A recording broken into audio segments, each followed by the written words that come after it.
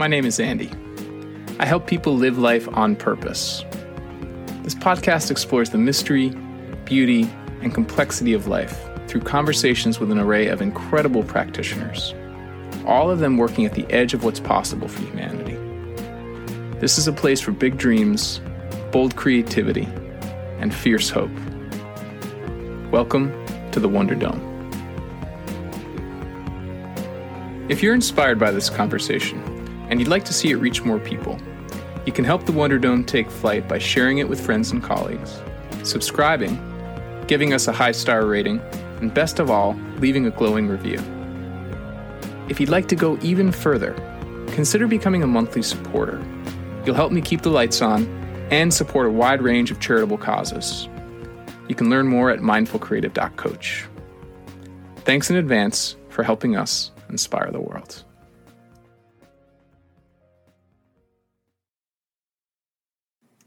My guest today is Yotam Schachter. Yotam is the founder of Presence Tree Leadership. He provides guidance and grounding for changemakers, and I couldn't think of a better name for his company than Presence Tree.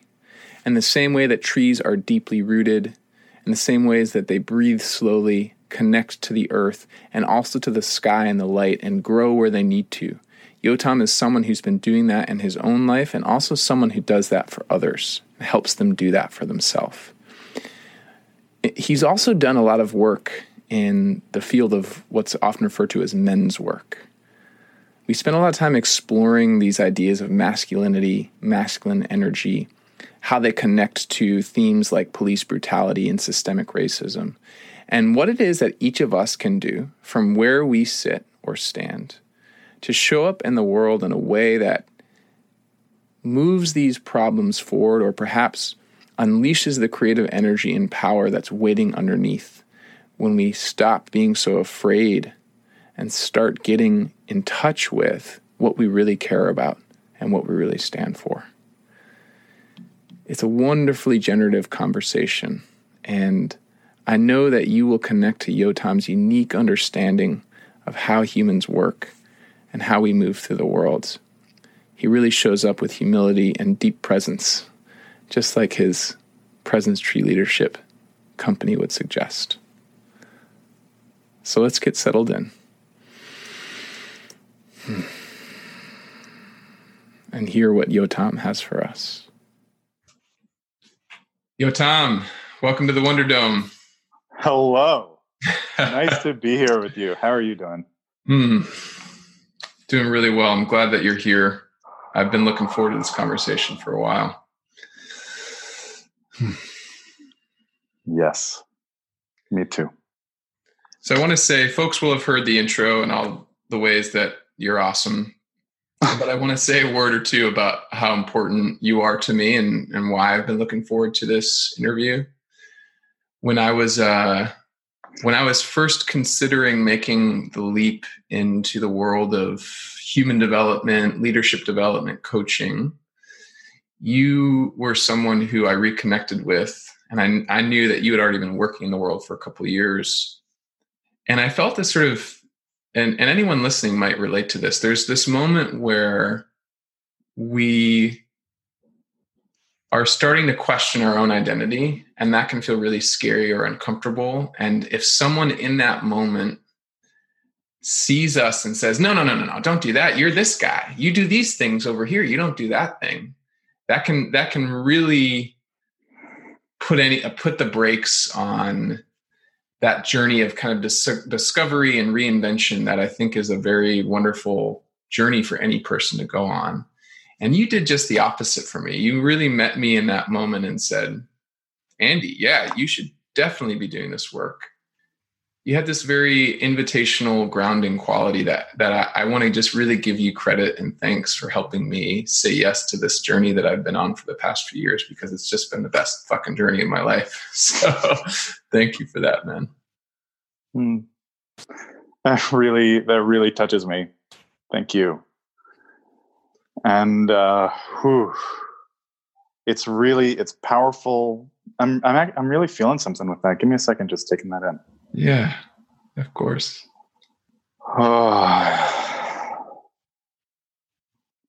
I mean, and it's worth your audience knowing, I'm in a moment of real transition myself right now, and asking, like, what does my path forward look like?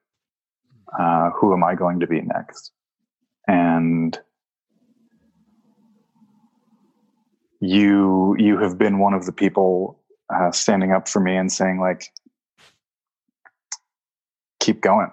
You belong here. You have what to give, and having you return that favor to me in this moment is really beautiful. It's powerful. Thank you. That's awesome, man. Hell yeah. Very cool. Yeah. Well, I'm hopeful then, for the folks who hear this, I'm hopeful they get a taste for how you did that for me. And now as you go through this journey of reinvention, what that might look like for you in this really unfolding, like, it's here now. You don't even have all the answers, and that's fine. Right. Anyone who says they have all the answers, that there's maybe some suspicion around that anyways, but just really just be in that moment of evolution and share that with people. I think that's going to be a wonderful gift. So thank you for stepping in right now where you're at. Yeah. Yeah. It's it's like we're recording for the ages. We're on a podcast. It's so tempting for me to show up as, like, I have, I'm polished. I'm finished. Here is the thing that I stand for in the world. Yeah. And one of the teachers I've been really appreciating lately, a guy named Xander Grashaw, has a sign on his wall that says, "We are the unfinished." Oh, yeah. So I'm really getting to, like, show up and practice. Like, let's do the conversation from there, right? Let's do the conversation from here. We are with a lot to give and a lot of unfinished spaces inside ourselves. Yeah. That phrase evokes for me. So one of the driving questions of that led me to create this podcast was the question. It was almost really felt like I was sitting in retreat, and the question came through. And it almost didn't even sound like my voice. It was like someone was asking me, what is your fiercest hope for humanity? And hope as a belief, as faith that we can get through this, but fierceness as a sense that we need capacity that we can only build by getting into the unfinished and figuring out where we go. Yeah. If we try and show up with all the answers, then we're not actually going to move. So there's that fierceness, that willingness to be in the fire, to be at the edge, to be with what's unfinished, that is embedded in the DNA of this show.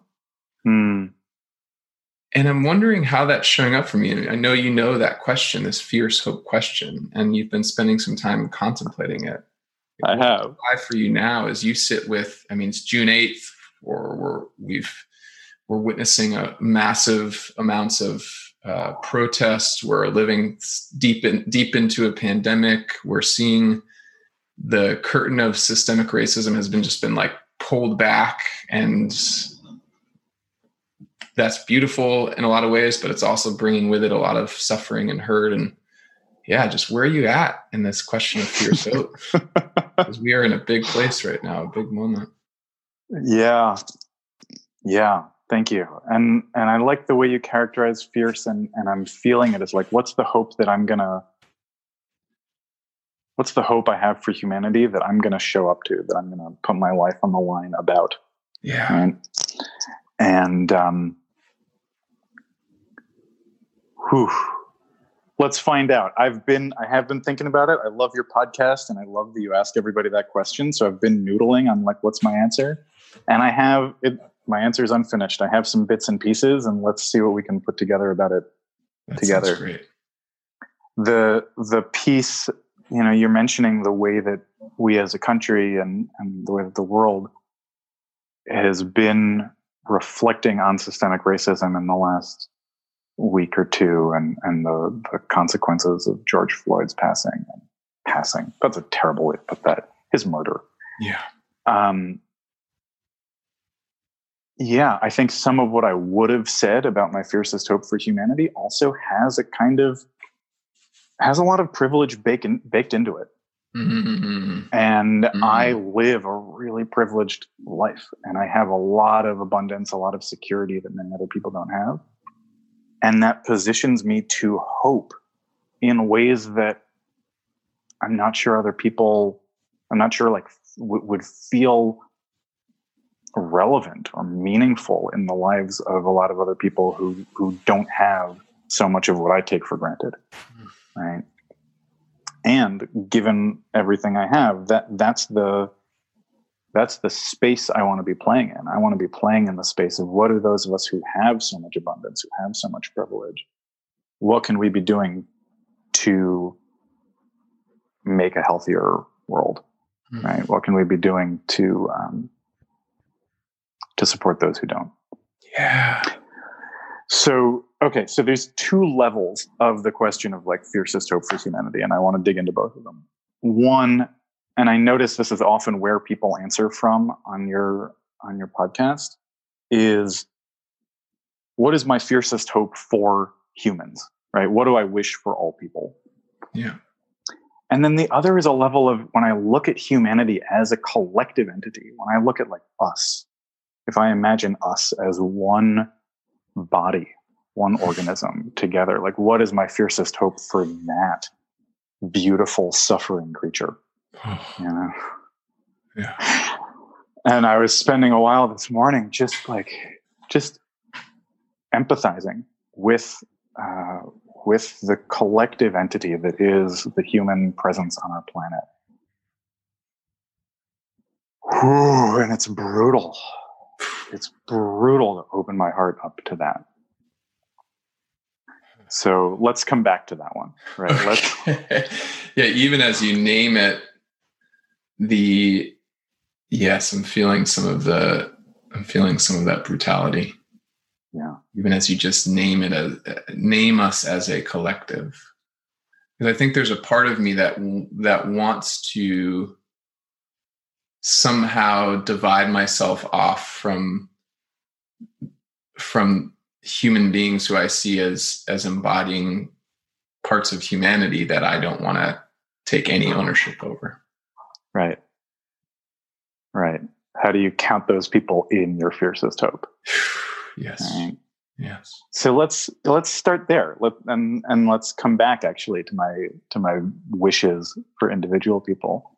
If humanity as one body was your client, right? You're a coach, and I know from experience you're a really good coach. If humanity as one body was your client sitting in front of you, right? How do you even encounter that? How do you engage with just the level of like self-hatred, of tension, of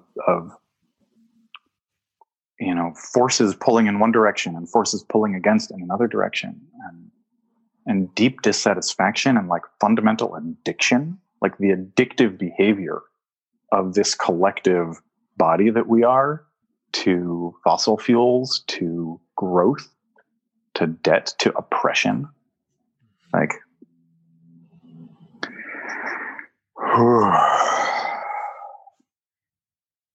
how do you meet that with the kind of love and presence that you'd want to meet your client with?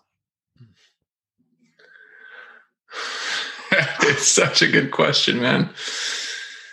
I had the good fortune of, it hasn't been published yet, but I had the good fortune of recording an episode of the show with Dr. Dick Schwartz, who's the founder of Internal Family Systems, which is a modality of therapy that I won't describe in detail, but one of the core tenets is a willingness to engage with the parts of us that bring us a lot of pain or that engage in destructive behavior, a willingness to engage with those parts with compassion. Yeah. And it's interesting. I can see myself, like, if we were to talk on the individual level on that layer, I'd be like, yes, I would absolutely want, if you were an individual client engaging with violent behavior or addictive behavior, I feel like my sense is I could meet you with compassion on that individual level. But when I start to experience it as this collective body that you described, it seems like there's a yes in there. It's like, yes, we meet someone who actively identifies as a member of a white supremacist party. We meet that group who is a part of human society. I'm like, yes, we should meet them with compassion, ? And like, what? Yeah. It really, wow. Yeah. So I don't know. I don't know if like the collective body is my client, but maybe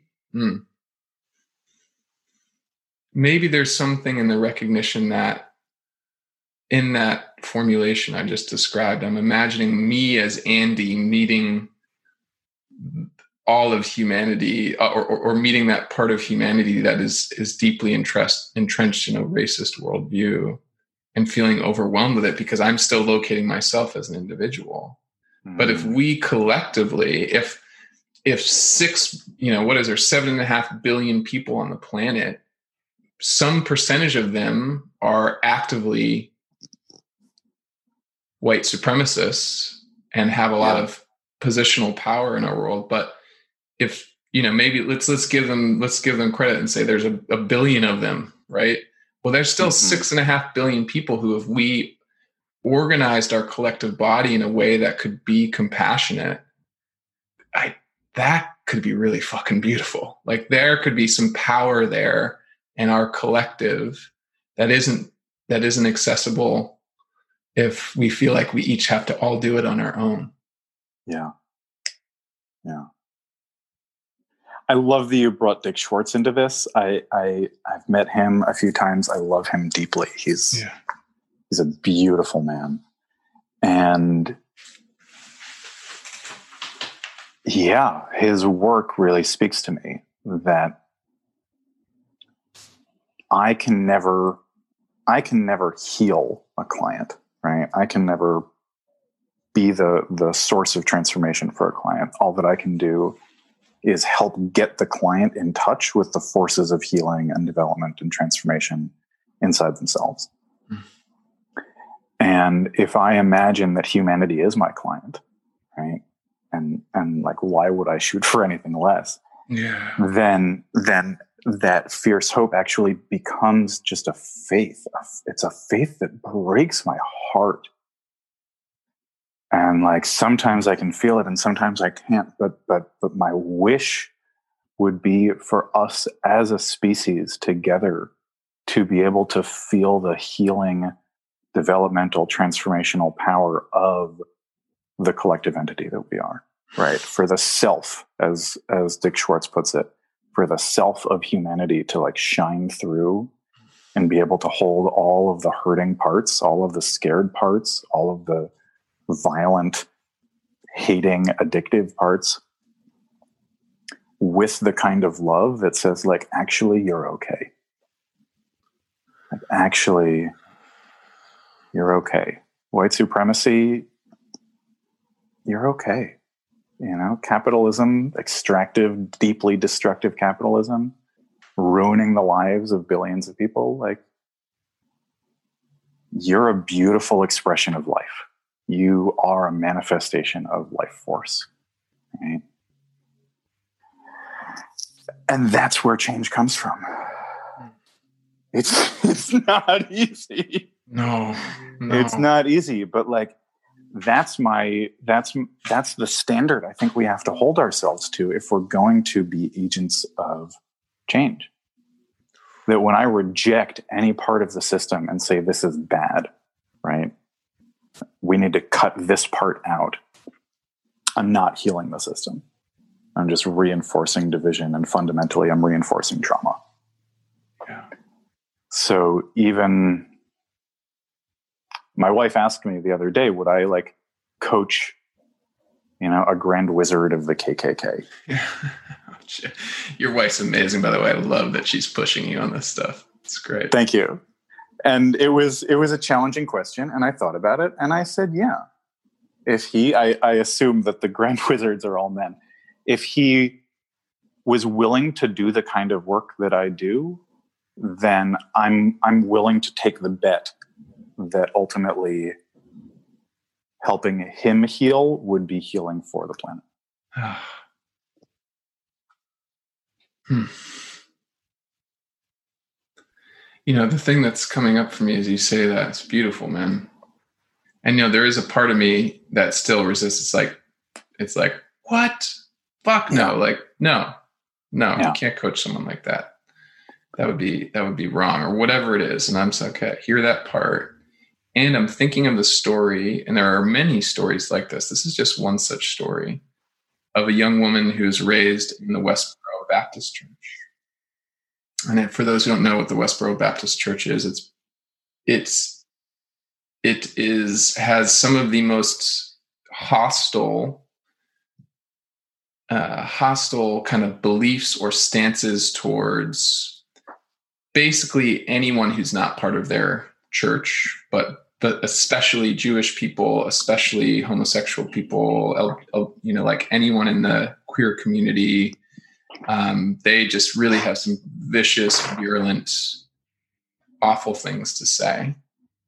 And this young woman, whose name escapes me, but I'll try and pull it up for listeners later, was raised in that community by one of the founders of this church, or by a family that had founded this church.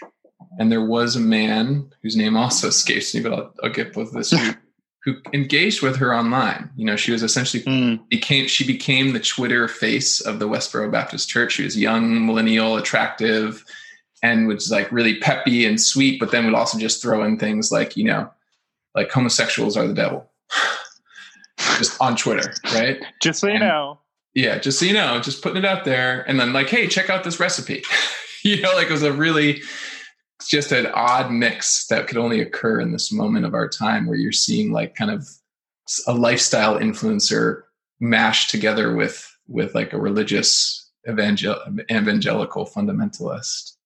Yeah. And so she had a lot of similar things to say about Jewish people. And a Jewish man reached out to her and did the thing that seems so counterintuitive, which was to talk to her. Yeah. Not to debate her, not to combat her, not to shame her, but to just be curious about her. I'll jump to the headline. She has since left the Westboro Baptist Church, become very close friends with this man. They've traveled the world talking about, she has a TED Talk up, like the whole works about how his curiosity, she didn't, unlike your example, even like she wasn't even saying like, I'm looking for a coach. I need to make a change. Like, it was just like, she was where she was and he met her there. He went all the way over there. And as a result of that curiosity and patience, helped her walk from that narrow, closed-minded place into an open-hearted life. Yeah. And that's what you're speaking to, Yotam. Yeah. Yeah. And we got to show up with love, right? With love and with the curiosity that comes along with love. That I just want to know you better. Yeah. When I was thinking on the individual level, all right, what is my fiercest hope for humans? Every night when I put my son to bed, or my wife puts our son to bed, or when we put him down for a nap, the last thing we say before we leave the room is, "Sleep well, Abraham, you are safe and loved." And I just want everybody like, I can't even feel it in my body without getting overwhelmed. I just want everybody to feel safe and loved. And we don't. Like, we just don't. So few of us. I don't. It's become a practice for me to say like, okay, Yotam, sleep well. Sleep well, Yotam, you are safe and loved. Or like, enjoy this podcast with Andy, Yotam, you are safe and loved. Time to check your email, Yotam, you are safe and loved. Just like throwing it in there sometimes. Well, that's like what I love about that. And this speaks to your invitational quality, like the way you met me where I was and invited me into this world of human development and said, you belong here. Like, you're doing that for yourself. You're doing that for your son, Abraham. You want to do that for every person. And so you're actually embodying that, which is a wonderful gift. But I also want to underline. Let's just say I'm trying. I'm trying to embody that. Yes, fair. We are the unfinished. We are the unfinished. Yeah. Yeah. But so what I want to underline as it relates to that is like, as a man, or as you identify very much with your masculine parts of yourself. And I know that you've done a lot of work with the Mankind Project, for instance, which is a really wonderful organization devoted to helping men heal and live whole and impactful lives. Mm-hmm. There is so much. I can imagine many men, probably men who wouldn't normally listen to this podcast, but if someone said, hey, you should listen to this podcast, and they listen to it, that idea of saying something like to themselves, like, you are safe and loved, feels so counterintuitive, feels so inaccessible, feels so weak or unmanly or any of that. Yeah. When I look out at the world right now, when I look out at our collective body, it seems to me that a lot of the pain and suffering we're seeing relates to men's fear around like the fear of masculine energy, of being weak, of being vulnerable, of being emotional, of being any of that. Yeah. And I hear you're like living straight through that. So I wonder if you could talk to that. Is there something in here for men who might listen, or even if they're not listening, that if we could get them to listen, like, what would we want them to hear? What would you want them to hear? Right. So what happens there? Right. We grow up and nobody gets exactly what they need. Nobody is guided through the path of life in exactly the way that they need to be. And we don't feel safe and we don't feel loved. Or we have parts of us that we've locked away and said, like, this is bad. Don't show this to anybody, right? So I'm safe and loved as long as nobody really sees who I am. Mm. And what happens is actually receiving love then doesn't feel safe. Oh. Right? We even, and this is such a mess, we depend on a certain vigilance, right? Where we're wired into always a certain amount of sympathetic nervous system watching out for threats, to the point where actually relaxing, actually feeling safe doesn't feel safe, right? It's like I'm naked. If I let my body, if I let all of the protective tension in my body soften, then something terrible would happen. I don't know what, but something. Wow. Yeah, that's what we're living with. So many of us, men and women, right?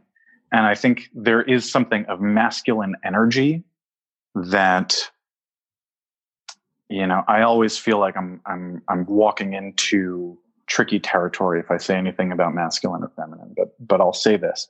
We code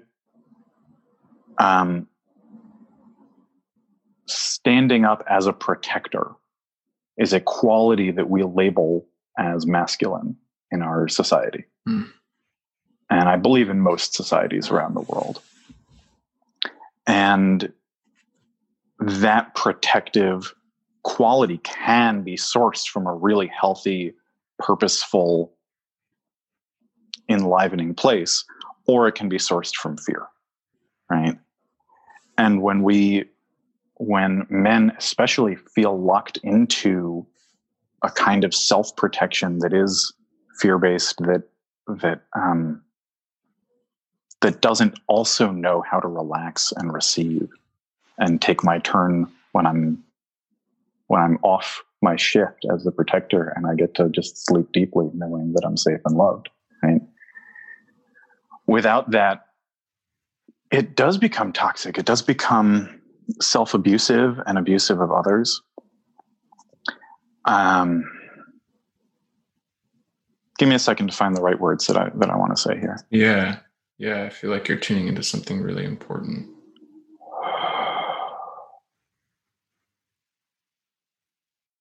my own journey has been so much about learning to love my masculinity. The masculinity was one of the parts of me that I locked away and said, this is no good. This is not allowed. If you show this to anybody, you'll be kicked out of the room, the club, the tribe. Yeah. And finding that again and again in my life and being able to say, oh, actually there are gifts here, right? Like my sexuality can be a gift to myself and others. It's not a burden. It's not a craven need that needs to be like pitied or like throw something in there to make it go away, right?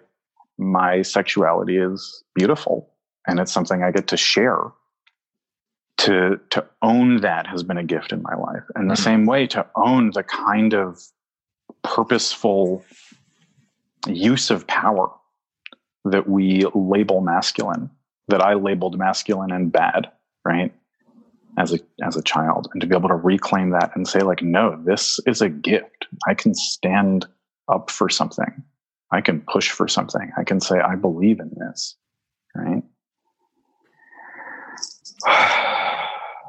I thought that always hurt somebody. Mm-hmm. I thought that to stand in power always meant hurting somebody. And I'm still learning over the course of my life that standing in power can be a loving act. It can be protective in the best sense of the word, in a non-fear-based sense of the word. Right? So, yeah. So I do think part of the work for all of us is, and I don't think this is men's work only. I think men and women get pushed into a really unhealthy form of masculinity. And I think we do really objectifying, distorting, fetishizing things to our femininity. Yeah. And that restoring the health and the harmony of masculine energy and feminine energy inside of human beings is just part of the work that we're doing of healing the planet. I don't know if you know this. One of the directions my work has taken is I'm finding I've received so much from men's work, and I'm actually a lot more capable at working with women.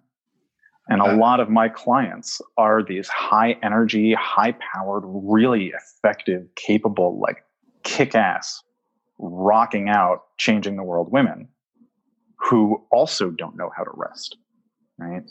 And helping them keep their power in a society that is constantly trying to take power away from women, but keep their power and also nourish themselves, also slow down, right? Also find their vulnerability and let that be a contribution to the work they're doing. Yeah, there's a whole, like for now, there's just so much you're pulling on, which I love. There's a whole kind of conversation about the ways in which our society demands more from women to like step into that masculine energy, but to step into it in all the unhealthy ways that you've described. Yeah. There's like that 1-2 punch of you already have to work harder just to be in the same room. And when you're in the room, you have to be in it in a way that is potentially destructive, potentially going to wear you down, just like it's doing to so many of the men who are trying to play that game. Right. Yeah.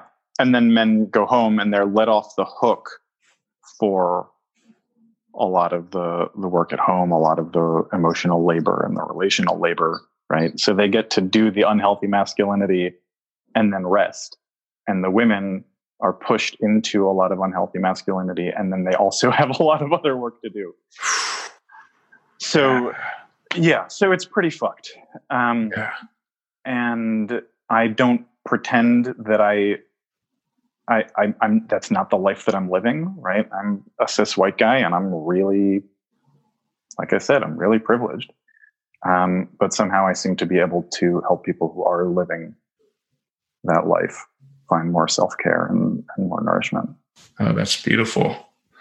And I got to say, when I do work with men, it's just finding the healthy integration. right? Finding the healthy integration of the masculine and the feminine that lives inside each of us, whatever that looks like for any given person.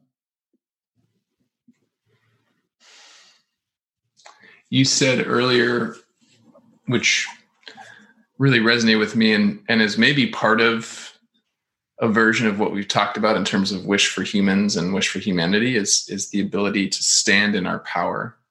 Yeah. And I'm struck by the ways in which, like, that word power is, that is a complex word. Yeah. But one facet of it that I'm noticing in the context of this conversation around masculine and feminine energy is the ways in which we confuse many of us, many men, again, I'll sort of maybe locate just there. Yeah. Because it's useful for me. It seems to me that many men confuse violence with power. Yeah. And often, even if they're not literally doing violence, although we see that, and we're seeing that a lot right now in our society, even if it's not a literal violence, there's a kind of violence to the self and others in terms of, like, I'm not supposed to feel that way. Stop feeling that way. What's wrong with you? You know, this is sort of an inner monologue for a man engaging with his own emotions, or seeing someone else, seeing their son or daughter have emotions. Just suck it up. Just toughen it up. And, like, it's almost like there's a version of that could be beautiful. It's like, yes, I actually would love for my daughter to have the capacity to be with her emotions and be with her pain. And my son, who's going to be born in a couple months, like, I would love for them to have the emotional capacity to be with discomfort and pain, but not in a way that says to them that them having discomfort and pain, that them having feelings is weakness. Yeah. So there's sort of the violence there is the don't feel anything. It's like a violent impulse to us not to feel anything. And I just... Yeah. It's like locking something away, pushing it out of the tent, right? You don't belong here. Yeah. And there's so much wisdom in our emotions.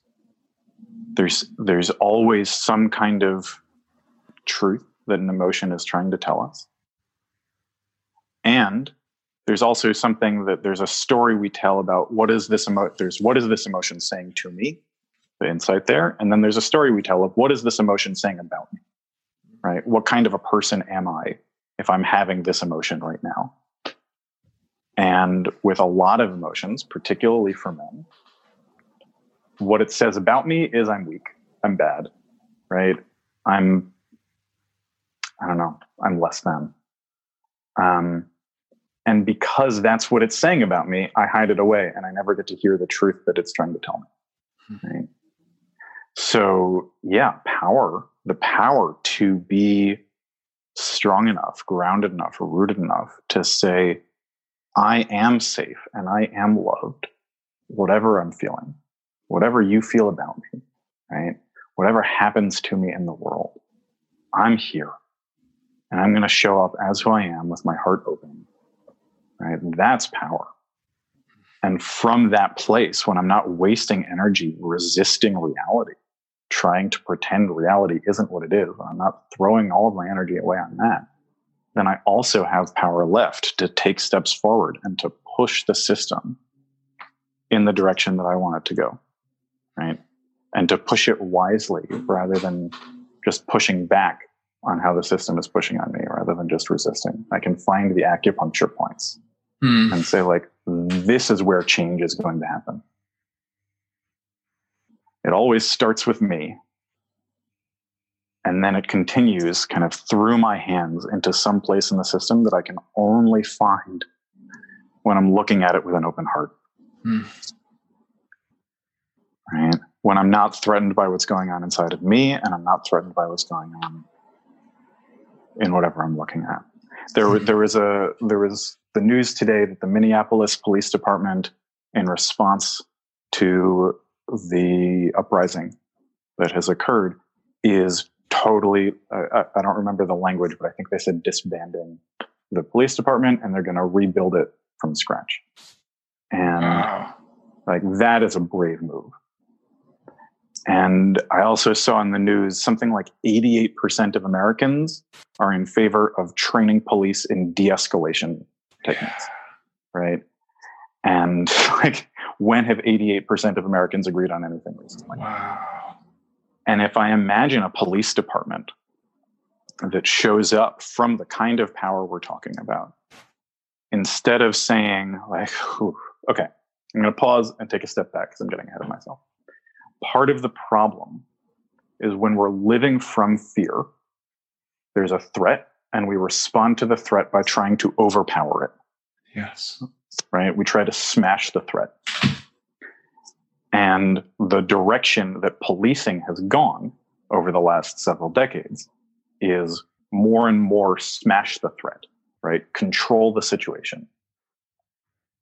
And that feels like it's creating safety. And under certain really limited conditions, sometimes that does create at least temporary safety. But if you're trying to heal a system, and fundamentally what we need from police at this point is to be part of the health of the system and not just oppressing the parts of the system we don't like. Yes. If you're trying to heal a system, you have to show up with curiosity and not just overpower, right? You have to show up with a stance of, I may not let you keep doing what you're doing, but who you are is good and healthy and safe and loved, right? And if you imagine a police force that lived like that, right? If you imagine a police force who like woke up in the morning and said, how can I bless the people I interact with today? You know, even the people who are breaking the law, right? But how can I show up to them with love? How can I be blessing them to live a better life? And then something happens, and the first question we ask is, how do I safely de-escalate this situation? Right? God, I'm so moved. That's what I'm looking for. Yeah. Tell me about that. Like, there's just this quality of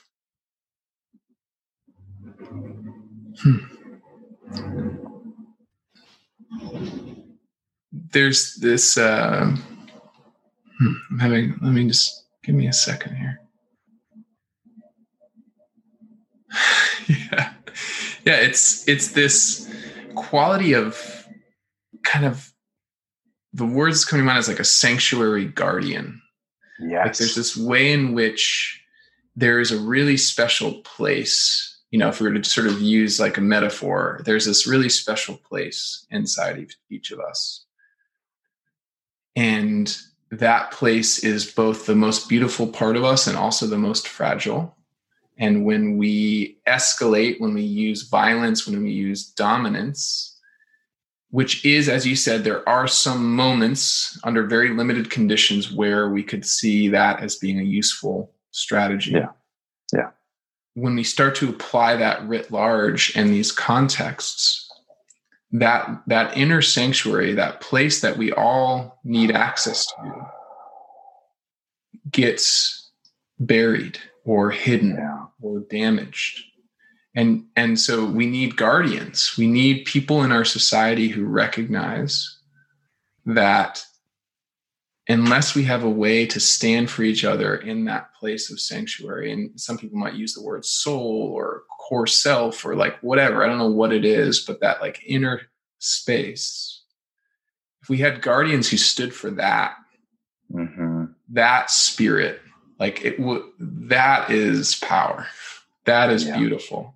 It feels ancient to me almost. It almost feels to me a way of understanding what it is to use our strength that is generative and active as opposed to destructive. It's beautiful, man. Thank you for sharing that. That word ancient really speaks to me. I think there's truth to that. And, you know, there is so much that I don't know about everything. And I like to believe the story. I like to believe it, that when we were living in the environments, when we were in tribes that had been in a place for some amount of time, when we were the indigenous people of whatever place we were in, right? And there had been enough time that our culture was adapted to our physical environment and that our physical environment was adapted to us.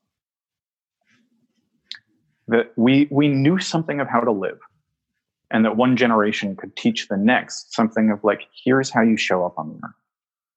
Here is what you do with the beautiful gift of life and consciousness and a body and emotions, right?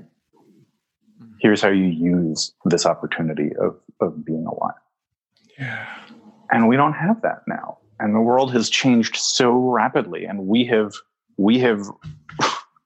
radically altered and largely, I don't want to be too negative. We've radically altered the environment that we're growing up with, and we've altered it so quickly that we can't adapt to it. And it's not actually healthy for us, right? So we're embodied creatures, and we've created a way of living that's terrible on our bodies. And we are mythic creatures, and we've created a kind of mythic environment. If you look at the stories that we tell, they are paltry and they're destructive. The stories we tell of like who we are and what it means to be alive are so uninformative about how to live a really they're rich reductive. life. They diminish us. They turn us into like the word consumer. Yes. Right? What a story is about who we're supposed to be. Yeah. So we're in this physical environment and a mythic environment and an emotional, relational environment that we're not adapted to, and that isn't actually adapted to us. We're living in so many ways like in the garbage pit of the society that we've created, rather than in the sanctuary that we've been trying to build. And again, it's a product of all of the ways that we as a collective entity, that we as one body are so... Otto Scharmer talks about the system creating outcomes that nobody likes, right? Yeah. We as one body are doing a lot of that. And then we don't like the environment that we're living in. But my deep wish, and this is really, again, where like I feel what my life is devoted to, is I think that there are myths we could be telling. There are practices we could be sharing that would guide us, even in a rapidly changing environment, even in an environment categorically different from what we evolved to live in. I think we could be passing on from one generation to the next. Here's how to use your life beautifully. Here's how to celebrate each day, right? Here's how to show up so that you are creating a better world for yourself and for the people around you, rather than a lesser one. I want to be in that business. Like, sign me up. Thank you. Yeah. Yeah. Damn. And there's so much more available now than ever before. We know so much more than ever before about how to do that, because the streams are coming together of so many different world traditions and so many different scientific inquiries, right? The story is there. And what we're doing is we're finally learning, how do we tell the whole story and how do we embody it so that it's alive within us, and that we're actually starting to create this environment where it will be even more alive in the next generation.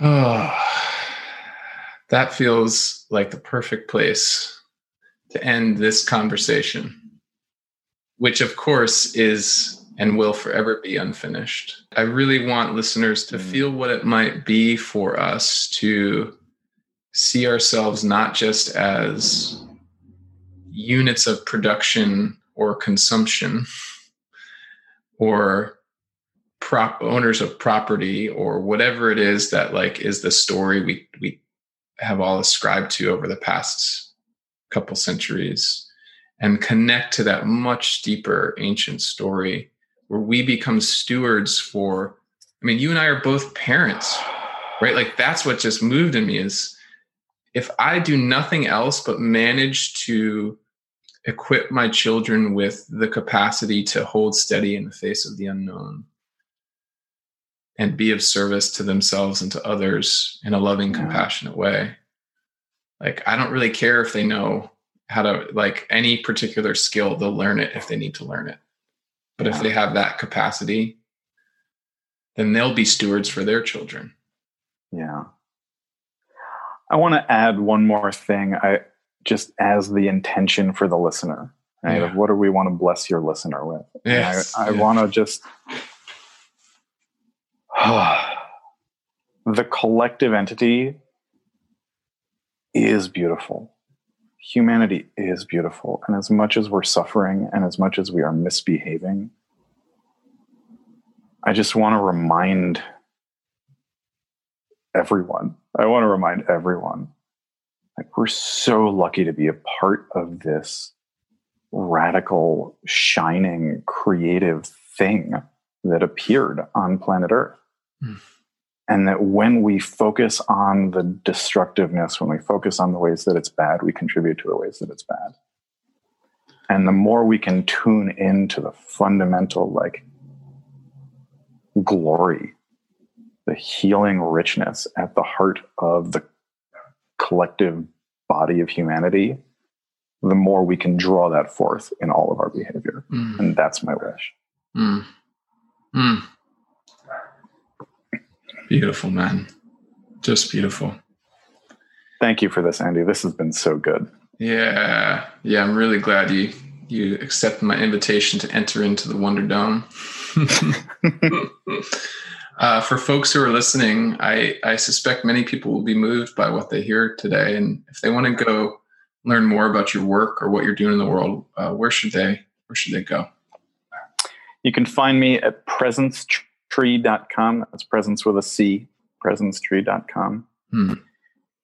And like I said, I'm in transition, but I'm hoping there'll be a blog up there soon. And just for those who are really clear, so people are like, what kind of transition? Because we never actually said it.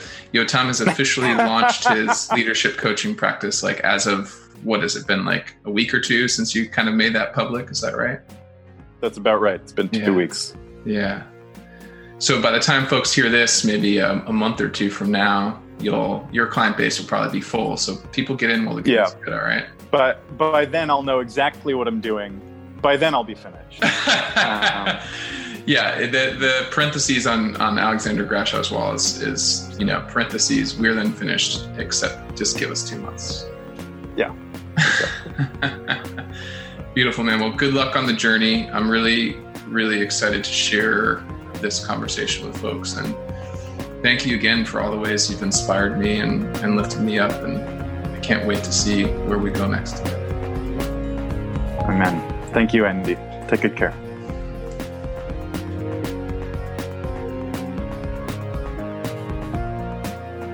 Thanks for tuning in to the Wonder Dome. This podcast was produced by me, Andy Cahill, with support from Kelly Surqua, and audio editing services from John Nolan at Middle Mountain Studios. The theme song was written and performed by Todd Marston. You can find the Wonder Dome wherever pods are casted. If you dig what we're doing here, please share widely, subscribe, and give us some love in the review boards. And if you feel called to support this humble offering to the world, while also making an even greater impact in the lives of others, consider becoming a monthly supporter. Not only will you help me keep the lights on and keep this show going for as long as I'm able, but 30% of all member contributions go directly in support of causes like the Black Lives Matter movement, the United Nations Refugee Agency, and the National Resources Defense Council. You can find out more at my website, mindfulcreative.coach, where you can also sign up for my newsletter, learn about my transformational coaching work, and get plugged into exclusive offers and community happenings. In the meantime, I'm wishing you a life of purpose, power, and presence. We need you now, more than ever.